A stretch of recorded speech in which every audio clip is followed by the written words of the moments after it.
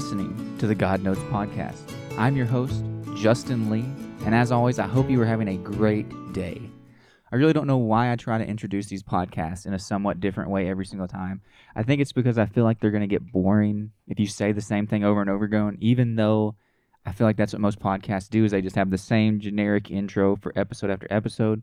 Maybe that's good, maybe that's bad. I don't really know, but there's just something that makes me want to introduce this thing a different way every single time. Which brings me to what I think is going to be a slight change in what this podcast is moving forward. Not that we're changing what we do in this podcast. Of course, the God Notes podcast is where I come every week and just try to share the things that God has put on my heart to talk about with you.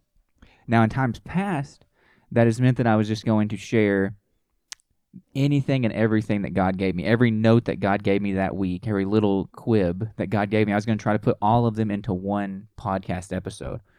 But the last few weeks, we've not been able to do that because we've gotten close to that hour mark after just reading a few of the notes. And so we're actually kind of behind right now. But I don't see that as a bad thing.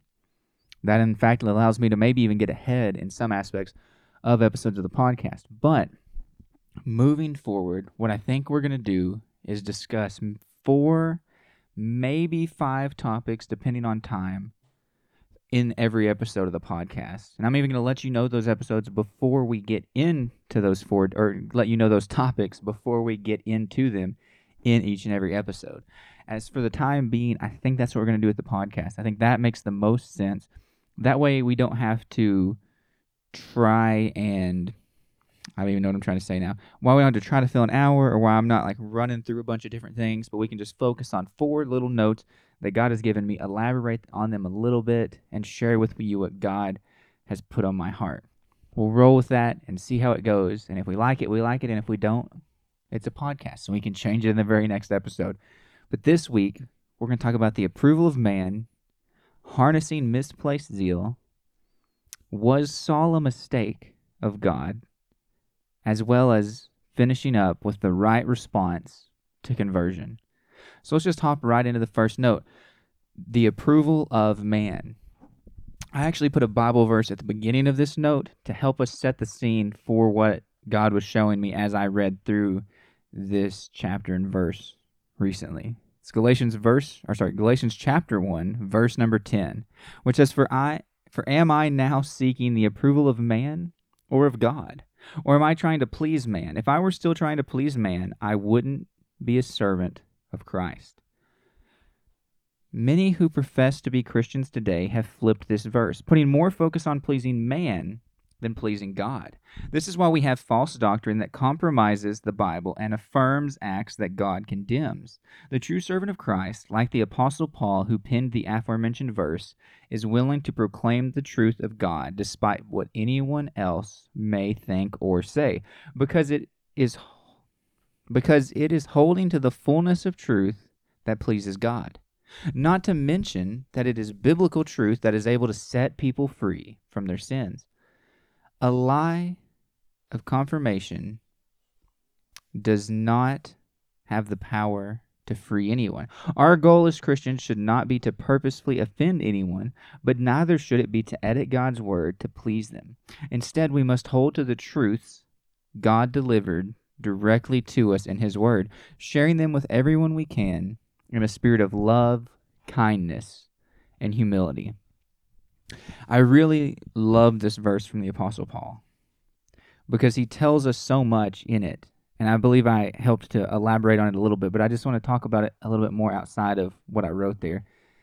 Because he says, I'm not trying to please men. I'm not trying to make other men happy. My goal in life is not to please others, but is to please God. Now, we know that Paul's other goal in life was to lead other people to the cross.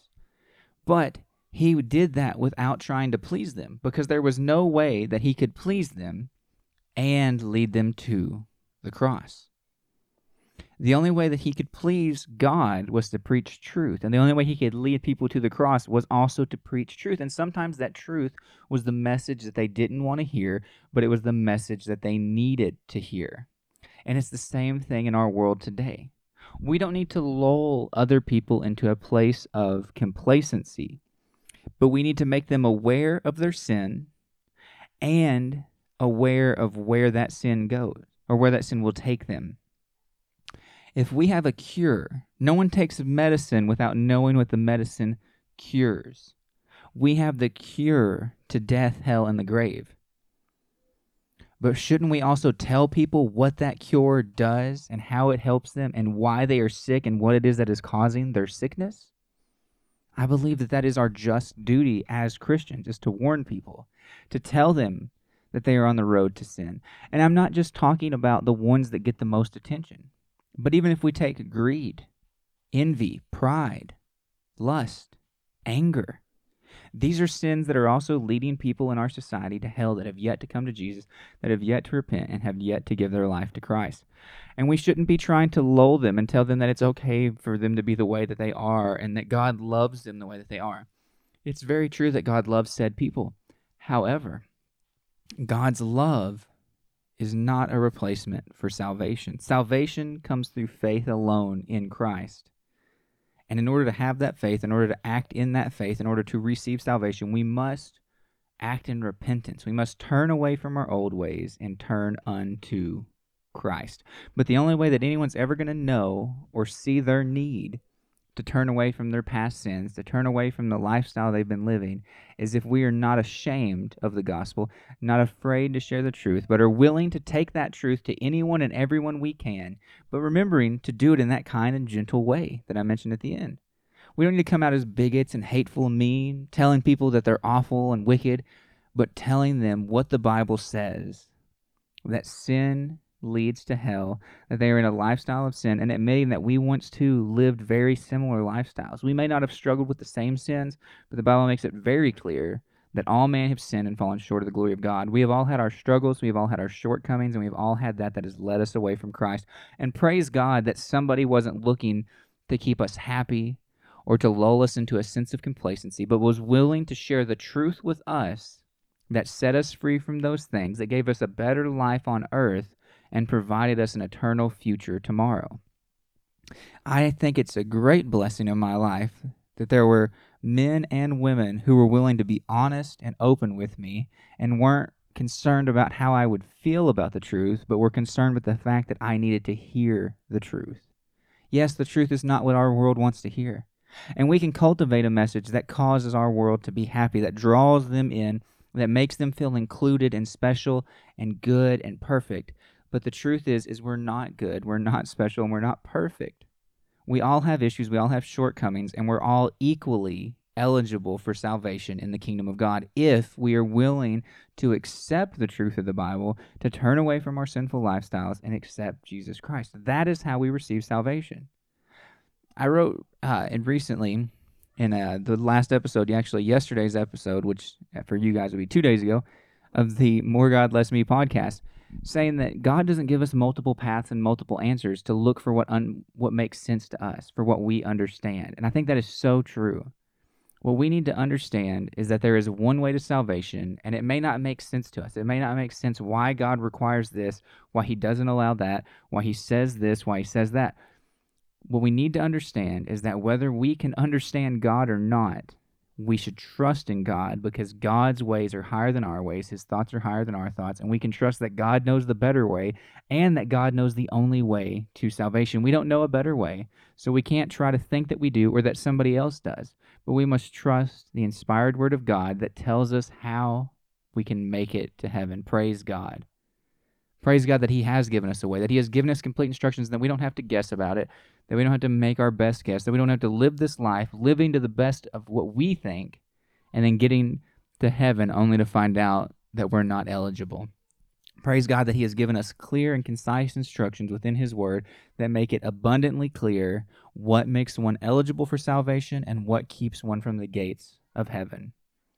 But we must make sure that we take that truth to as many people as possible without trying to gain the approval of men, without trying to make them happy and content in their sins, but being glad and thankful that God has given us the truth and we can deliver it to those people with the best of our abilities. Moving right along, we've got harnessing misplaced zeal. In my recent studies on the call of Moses, it has become very clear to me that when God makes a great effort to call someone, it's because they have something no one else has. In the case of Moses, it is clear that out of all the Hebrews in his time, he was the only one capable of leading them to the promised land, due to his extreme humility and great reverence towards God. Recognize this has caused me to examine others who God called to see what it was that caused God to call them. As I began to read through Galatians in my study this morning, I read where Paul says that he was far ahead of his fellow Jews in his zeal for the traditions of his ancestors. Really, it could be said that Paul was one of the most, if not the most, zealous believers to ever live. It is his extreme level of zeal that caused God to place such a powerful call on his life. His passion for God drove him to keep pushing forward in the gospel even when the circumstances were most bleak. But before his experience with God on the road to Damascus, Paul's zeal was misplaced. Instead of zealously proclaiming the message of Christ, he was zealously trying to destroy the early church.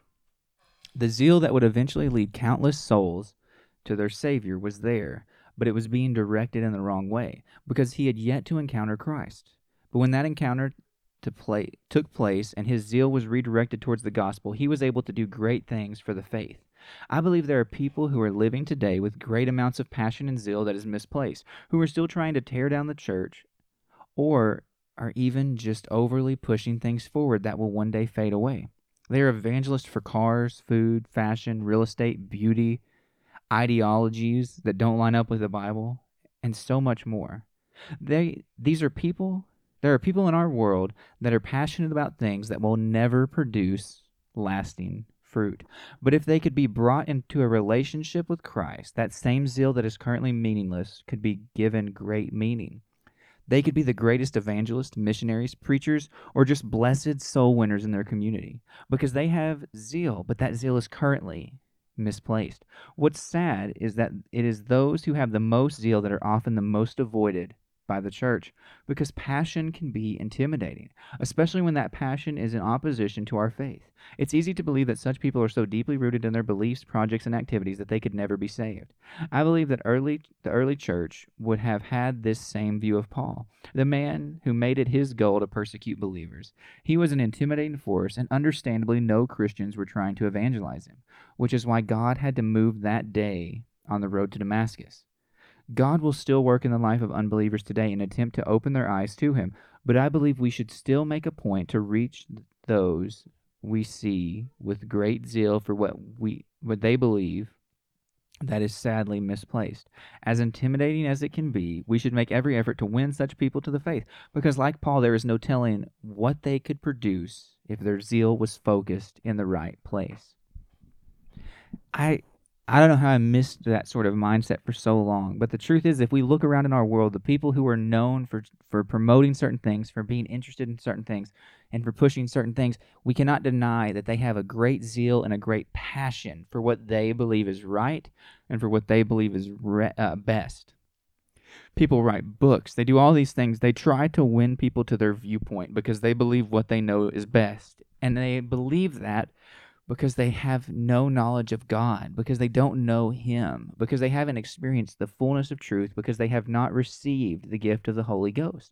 That is why people are passionate about what they believe, is because they believe it is the right answer. They believe it is the best answer. But as Christians, we know that their logic and their understanding is flawed because they are trying to use the understanding of a man. They are trying to use their own understanding to explain things in this world, to put the best ideas that they have forward. When God has given us his word, he has told us what is wisdom and what is foolishness, what is arrogance and pride, and what is just simply humility. We know what the right answers are and what the truth is.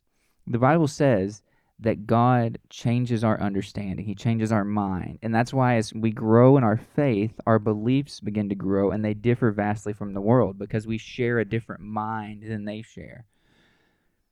And so when we can transform somebody who is passionate, who is outspoken, who has that personality to push something forward to its max and to serve it to their best of their ability, if we could find those people in our communities, in our world, in our lives, and we could inspire them and lead them to salvation, there's no telling the work that they could do for Christ. I truly believe that if God is able to use something for its best, then the enemy will use it for its worst.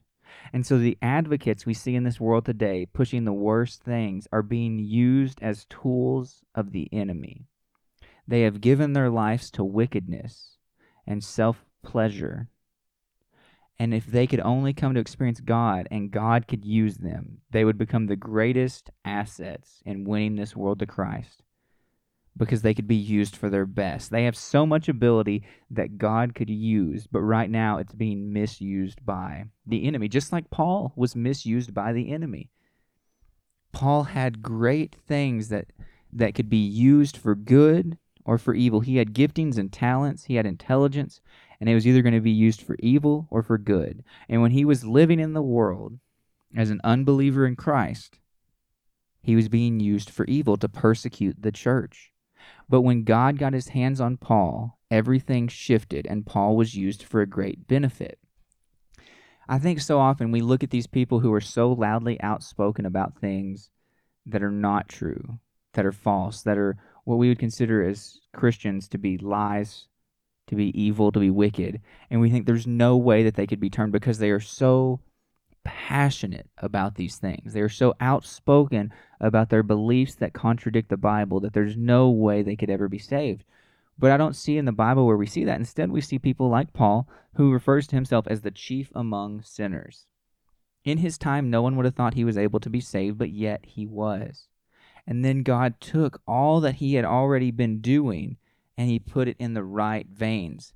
If only we could win the outspoken celebrities. If we can only win these people who are so zealous and so pushing their ideologies in this world today, there's no telling what we could do. If we could win people on Instagram, these people who have cultivated a following based on fruitless endeavors, if we could only take them and have them utilize their giftings and their talents for the Holy Ghost, I think that we can see clearly in our world that Christians are not the only ones that have giftings, that are not the only ones that have talent. It's very evident that there are people all in our society and all in our world that are very talented and gifted individuals, but they're just using those giftings and talents to do all that they know to do, which is to live a worldly, sinful lifestyle. They don't know the God of the Bible. But if they could get to know God, then they could use those talents for so much better work. But there's only one way that said people are going to get to know God. Of course,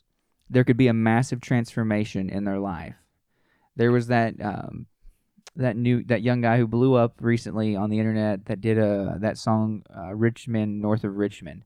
It's not a There's obviously things that I would agree with in that song, but I don't agree with his use of language in that song. So I don't condone the song. However, he is a young person in the faith. He's a young believer. I don't know what his understanding of the gospel is. I don't believe he has the fullness of truth. But from what I understand, he had a conversion.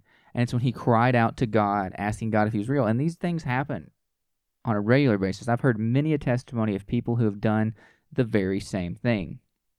And what we learn from this is that God is willing to save people, but God has called us to make disciples, and we shouldn't just shoot for the easy targets and the easy fruit. Instead, we should go for these people who seem most difficult, who seem like it would be a hard win, who seem so outspoken against us, because there's no telling, again, what they could do for Christ if they only knew him. I truly believe that. You have to look at your own life and think, what was I doing before? What did I promote before? What was I interested in before? And how has it changed since I became to know Christ? And do I promote that to the same level? And often, a lot of times, that is yes.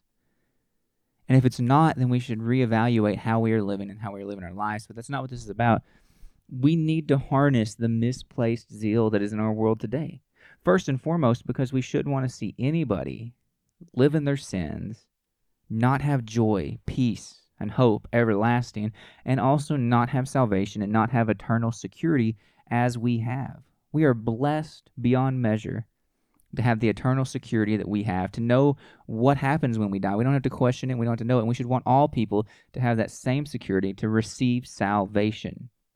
That is what we should want for all people. But in the back of our minds, we should be thinking and knowing that we never know what that person could produce, but I'm imagining that they could produce great fruit and do marvelous work and win more and more people, and that net would grow wider and wider of all those that have been caught for Christ.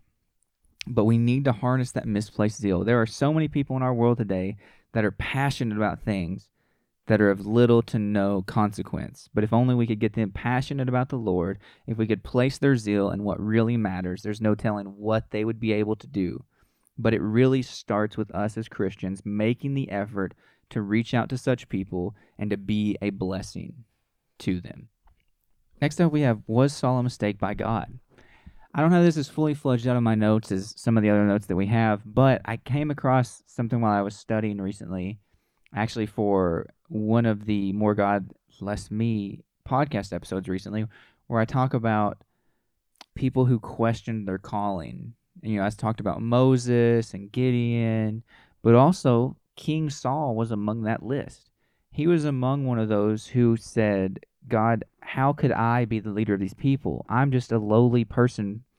I'm just from this one tribe, and I'm not anything, God. How can I be a leader? And we see God call him and say, no, I want you to lead my people.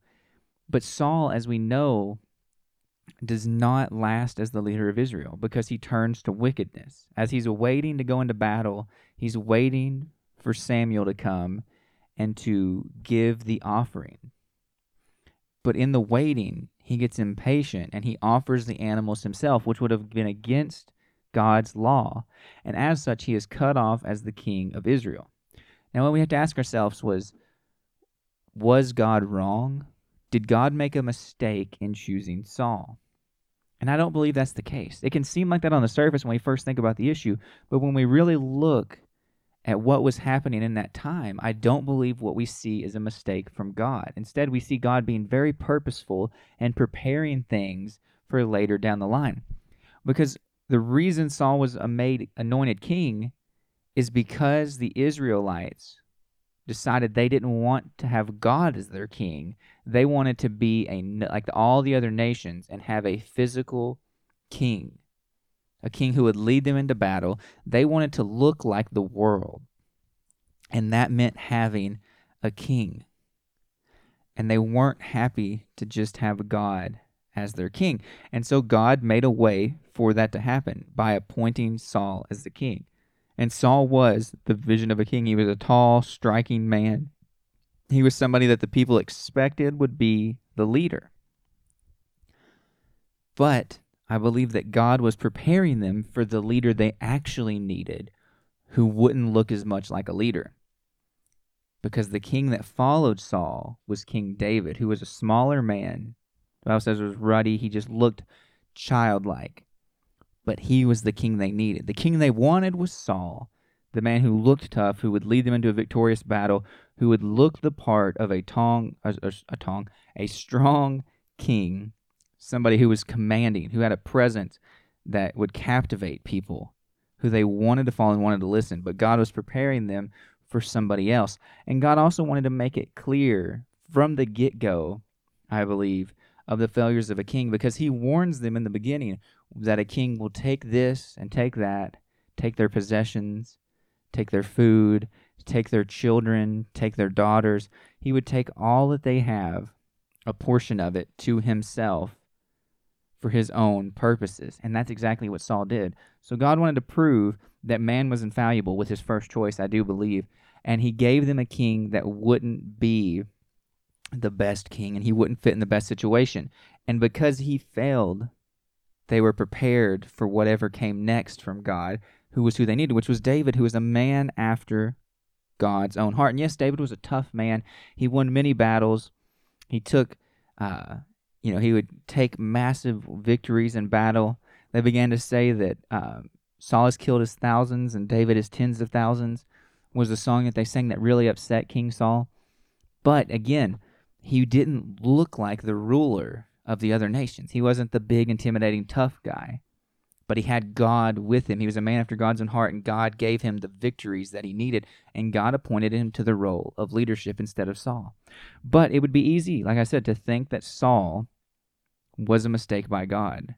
But God doesn't make mistakes. God has a purpose and a plan in all that he does. And so he promoted somebody who wasn't going to actually be the best fit for the job, because that is what was needed at that time to accomplish his purpose and his plan.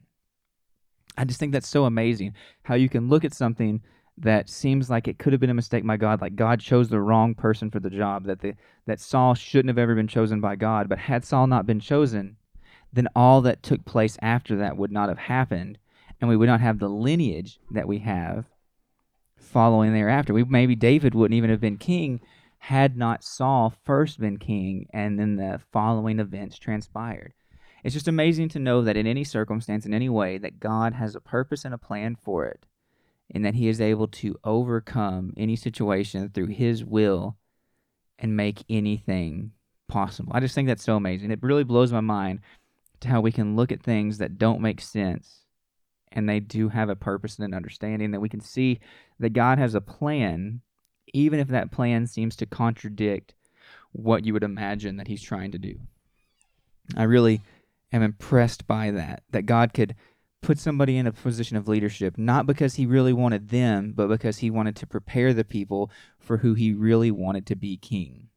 Because I don't believe if David had been at that young age that David would have been at that time when the people asked for a king, that if David had been the one that God had anointed, that the people would have stood with him. I believe that they may have even rejected him or tried to leave, but because of all they experienced through Saul and through David serving under Saul, they saw that God was with David, and they wanted David to be their king, irregardless of how he looked, not about age, but it was about what God wanted and God desired. I just think that's an amazing thing to think about, that God had that kind of plan and purpose in his mind from the beginning, just like all he has is a plan and a purpose for all of us right now.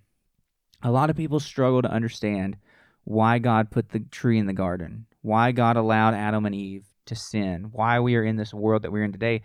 But everything we see and everything we know would not exist the way that it does today if it wasn't for that. But God had a plan and a purpose in it, knowing what would transpire, because this is the best outcome he could imagine for his people, for whatever reason. And we may not be able to understand it, but it's amazing to know that God has a reason for it, just like he had a reason for everything he did at that point in time when he appointed Saul as king over Israel. And it may seem at first on the surface like it wasn't the right choice, but God always makes the right choices, and his plan always comes to fruition.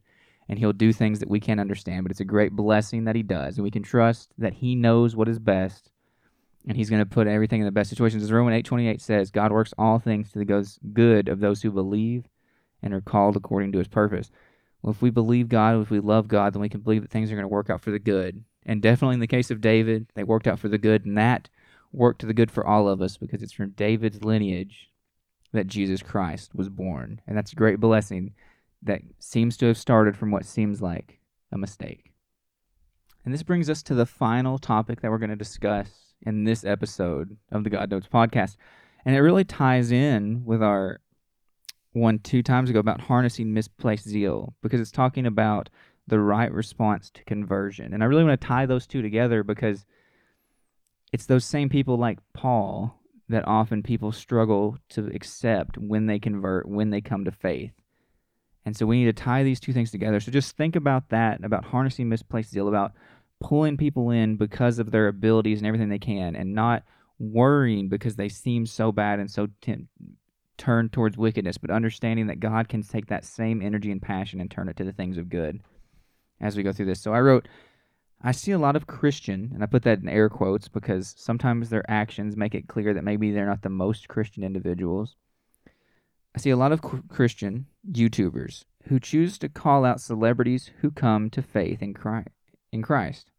They make a point to call out their conversion and to sow seeds of doubt into the minds of other Christians about the sincerity of a person they have never met. Is that really how we as Christians are supposed to treat new believers? No. Instead, we should look to support and help those young in the faith grow into a deeper and true relationship with Christ. The way many judge those who are young in the faith would be akin to judging a toddler because they don't know how to pronounce words properly or because they haven't perfected their balance yet. It's wrong to judge them in this way because they are still learning and growing. Instead, we make a point to teach them the right pronunciation of words and help them back up when they fall. That being the case, why do we struggle so much to extend the same grace and to those who are young in the faith? Because we don't see them as they truly are, spiritual babies who need those more mature in the faith to help them grow into mature believers. A young Christian, just like a young child, is not yet what they will one day be. Judging new Christians and questioning the legitimacy of their conversion will not help them grow in the faith. In reality, it will not push them further. It will push them further away from God, because they are not accepted by the very people who should be accepting them. I believe these Christian YouTubers fail to realize the impact they could have even on a celebrity's face, because celebrities will watch videos that are directly about them. They are often some of the most insecure people. We really fail to realize how often celebrities are watching what other people are saying about them, because they care just as much as any of us would care if somebody was talking about our conversion. So could you imagine where you'd be in your faith right now if shortly after your conversion, multiple people began to make YouTube videos for the world to see, tearing you apart, showing your image, talking directly about you, showing what you have said about your faith, and trying to dissect it all and tear it apart, almost like the Christian version of TMZ. We want to say we are tough and that our faith is strong enough to keep us, but such an attack from those who are supposed to share your beliefs would be a mighty blow, especially when you are brand new in the faith. The behavior of these YouTubers also promotes the same kind of thinking in the local church, giving other believers the okay to question the legitimacy of every conversion that they witness. What we see today is more Christians questioning than rejoicing when a sinner repents, having the opposite reaction to the angels of heaven. I believe that we see the right response to even the worst person's conversion in Galatians chapter 1, verse 22 through 24, which says, "And I was still unknown in person to the churches of Judea that are in Christ. They only were hearing it said, 'He who used to persecute us is now preaching the faith he once tried to destroy,' and they glorified God because of me." Even though Paul had at one time been the strongest force in persecuting the church, these people didn't question his conversion, but praised God because of him. That's how we should respond to conversion, believing God can save anyone and begin to change them from the inside out. The most recent example I can think of where a new believer's faith is questioned online is Kat Von D. She recently began to speak openly online about her newfound faith in Christ, and shared a video of her baptism, which spawned a lot of conversion online, some positive, but a lot negative. People chose to judge and question her faith based on her past. That while it was a dark, makes her no less eligible for salvation than the past that any Christian before her lived. God can and will forgive anyone. To hear anyone proclaim their faith in Christ openly ought to be a time of rejoicing for the church, not a time of judgment. Yes, we should pray for the continued work of Christ in their life, just as we hope they will come to the fullness of truth. I believe that there's more for her to learn. I believe that she may not have the fullness of truth. I believe that she may not be in the most truth-filled church environment. But that doesn't mean that I should question her journey and her walk, because at one point I was in that same place, but I praise God because of it, because I wouldn't be where I am today if it hadn't been for those times, if it hadn't been for those first steps into the faith. And even though if it may have been slightly misdirected, or I may not have understood or known everything that I know today, I'm thankful for it. Can't we find joy and offer thanks to the Lord that a person who was miles from the right path has been led to start the right path? Is not that reason to be glad and to believe they will continue to grow in the faith? Our acceptance and prayers may be just what they need to not fall away. Someone like Kat can reach a whole demographic of people that we may not be able to reach, and isn't that the truth? God has made us all different, and that means that we are all able to reach different people. She has a whole demographic that I would never be able to reach because of the lifestyle that she lived and where she was as a person. She also has a massive following online that is a great tool. She's already shared that baptism video on her social media. She's been going on podcasts by other Christian influencers and talking about her faith, which we have to believe will have an impact on those who follow her. Because as crazy as it can seem sometimes, people put a massive impact on celebrities on their own life. And what celebrities believe and view can affect them. And so when somebody like her, who has this big following from being on television and what else she's done, I don't know her that well. I've only seen like the commercials and I've heard of her in passing.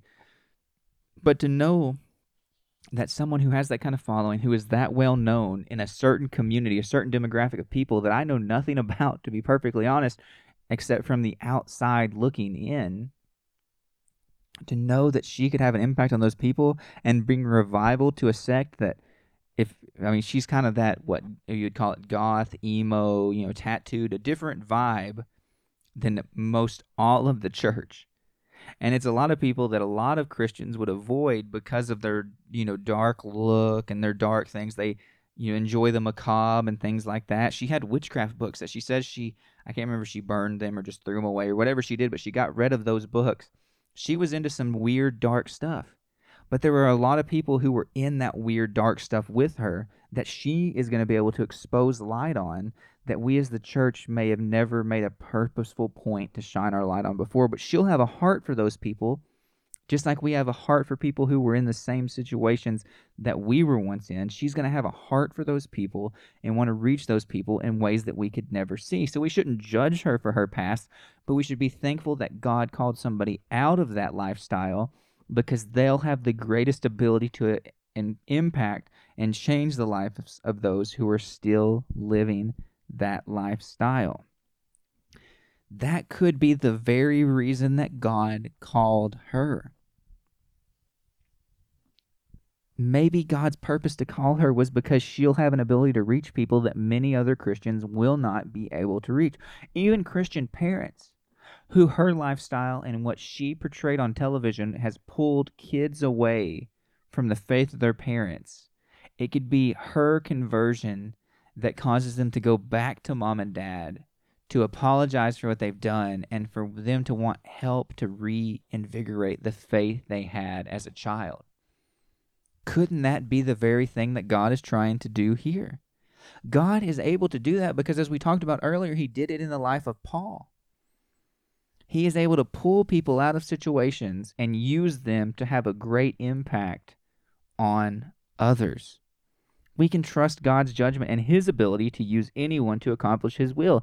If God is willing to give someone salvation, to lead them into furtherance of truth, which, as I said, I still believe that there is a furtherance of truth that she could come to. But as from my personal experience, I came to something that had partial truth, like Apollos, and I needed people to bind to me, like Priscilla and Aquila, and show me a more perfect way, which is what she needs in this moment. She has opened her heart to Christ. She's taken the first steps, and now as faith-filled believers, as apostolics, I believe it's our duty to reach out to people like that who have a taste of faith and a taste of the truth, and show them a more perfect way, and then allow them to move forward, to go out as evangelists of the gospel and reach people in demographics and in areas that we may have never been able to reach otherwise. God's will is for all people to be saved, and that task starts by seeing the least likely saved and used by a merciful God. We need to have the right response to the conversion of others. Put away the flesh that causes you to want to judge them. Instead, walk in the Spirit, which brings love, joy, and peace. Help the young in the faith just as you would be willing to help a child. They need you as the body of the church, and you need them. We need people like her in our churches, in our circles of faith, because of what they are able to accomplish based on their experiences in their past life. I just think it's so important that we realize these things, that we embrace people who are coming to the faith, that we don't try to push them away or judge them based on their past lives. Praise God that that's not the response that we received when we came to the faith. I am so thankful that I am not and was not a celebrity whenever I came to the faith, because I cannot imagine what it would do to me to have people questioning my every decision, everything, and talking about me copiously online before my faith was fully strengthened and fully rooted in Christ. New believers aren't fully rooted. You got to think about how, if you think about we're sowing seed, and we talk about that seed taking root and growing into something, and the Bible talks about a mustard seed. is what faith is, and then it grows into the mightiest tree that birds will even nest in. If that is true, those roots still take time to really sink into the soil. Often, if you think about a tree planted in your yard, if you go to the store even, let's say you go to Home Depot and you buy an apple tree, that tree is going to be anywhere between 4 to 6 feet tall. But the roots are only maybe going to be a foot long at that time. The root ball is not going to be very big. You're going to see a lot more on the surface before things are deeply planted in the soil. You could plant a tree in your yard this year and next year go pull it out, maybe even by hand, because still those roots have yet to firmly plant into the ground. What I'm trying to say is that we're going to see a lot of things in someone's life that are signs of their faith in Christ. But that doesn't mean that they're fully, firmly planted in the ground, unable to be knocked over, unable to be easily pulled out. So we should be supporting these people, helping them to grow deeper into God. New believers look to the mature in the faith as an example and as a help. That is what we are meant to be. If they need spiritual milk, we should be the ones warming the bottles up, helping these people so that they will grow and eventually get to maturity and get to have solid food and solid meat. It just really hurts me to think that there are so many people in churches today that are questioning the salvation of others instead of rejoicing with the angels. It's not our place to judge. It's not our place to condemn. It's not our place to question the salvation of others. Our role as Christians is to edify the church and is to try to bring other people to the knowledge of Jesus Christ. And we can do that only by being a blessing to them and rejoicing with them. I really don't see why we'd want to question anybody's salvation. God's going to sort everything out in the end, and we will be able to see based on their fruit whether or not they are living for Christ. But we shouldn't expect to see fruit mere days after they've surrendered their life to Christ. For fruit takes time to bear. It's going to take time for their lives to change. I've heard a funny story, and that's how I think we'll wrap this up, of somebody who lived a really worldly lifestyle, and they were baptized in the church, and they came out of the water, and they were so overjoyed, and they received the Holy Spirit, speaking in other tongues. They were so overjoyed that the only way they could think to describe what they were feeling was by using expletives, by using cuss words, shocking so many people. But they hadn't yet learned why that was wrong or why that was bad. All they had learned was how great and glorious God was, and up until that point in their lives, the only way they knew to express that was through such language. It's going to take time for people's lives to change. It's going to take time for them to fully be represented and be an image bearer of Christ. They're not going to instantly come out of the baptismal water a completely new person, because we didn't do that. We shouldn't expect other people to do what we didn't ourselves do. Instead, we should trust the process, trust in God, and believe that He knows and has a better way than we could ever understand. God is going to work on their hearts as long as they stay in God. And the best way that we can help them to stay in God is to be a blessing unto them, to be kind, loving, and compassionate, and to not attempt to tear everything down that they've just started to build in their lives.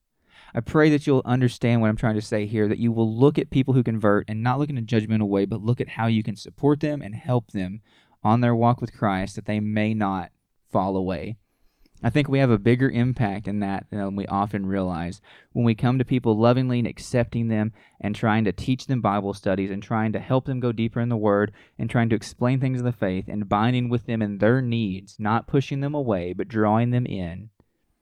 We wouldn't put a new child out with wolves. We shouldn't push new believers out with spiritual wolves. But instead, we should hold them close, try to protect them, and try to help them to get their footing underneath them, so that way they'll stay in the faith. I hope that you liked this way that we're doing the podcast, where I explain what we're doing beforehand. If you want to comment, let me know. I would greatly appreciate that. I believe that this is going to work out a lot better. But like I said, if we change our minds later, we can change our minds, because this is a podcast, and we can change it anytime, any way, anyhow that we want to. But until I talk to you again, which will probably be Friday, I hope that you guys have a great rest of your week. I pray that you will check out us on social media. I pray that you'd share this podcast. I ask that you would give it a like, give it a thumbs up, give it a rating, whatever it is on the platform that you're on, because it helps us to grow. It helps us to reach more people. And our goal is to help more and more people develop a closer relationship with Christ. And I pray that you would join us in doing that work. And for you, that just simply means sharing and helping to promote us in whatever way you can. I hope you have a great rest of your week, and God bless.